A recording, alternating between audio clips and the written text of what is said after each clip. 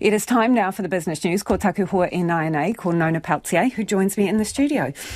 Nona, the mini earnings season is underway. What can we expect, please? Yeah, so these are for companies that have a balance date of March 31st. We've already heard from some of the banks with their results, but we've now hearing from other kinds of businesses, property industry. One of the ones that we're going to be looking out for is Ryman Healthcare. That's a retirement village operator. We're going to see how property values are affecting that company. We're also looking at Mainfreight. They are a big exporter globally. How's the global supply chain, freight costs, etc.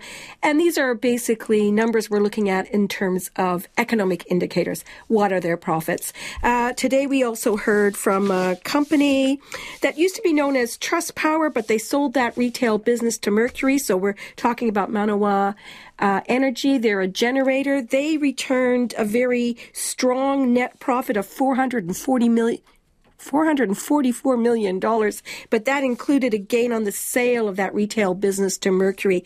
Underlying profit was $140 million. That's what they're expecting to make again this financial year.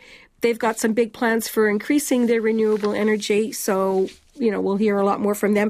Their company share price dropped 1.6% today, but otherwise, the NZX Top 50 Index, it ended up 8 points to 11,946, and our dollar had a positive tone, better than yesterday, actually. 62.5 US cents, 93.4 Australian, and 49.9 British pence. Thank you, Nona. Ka kite.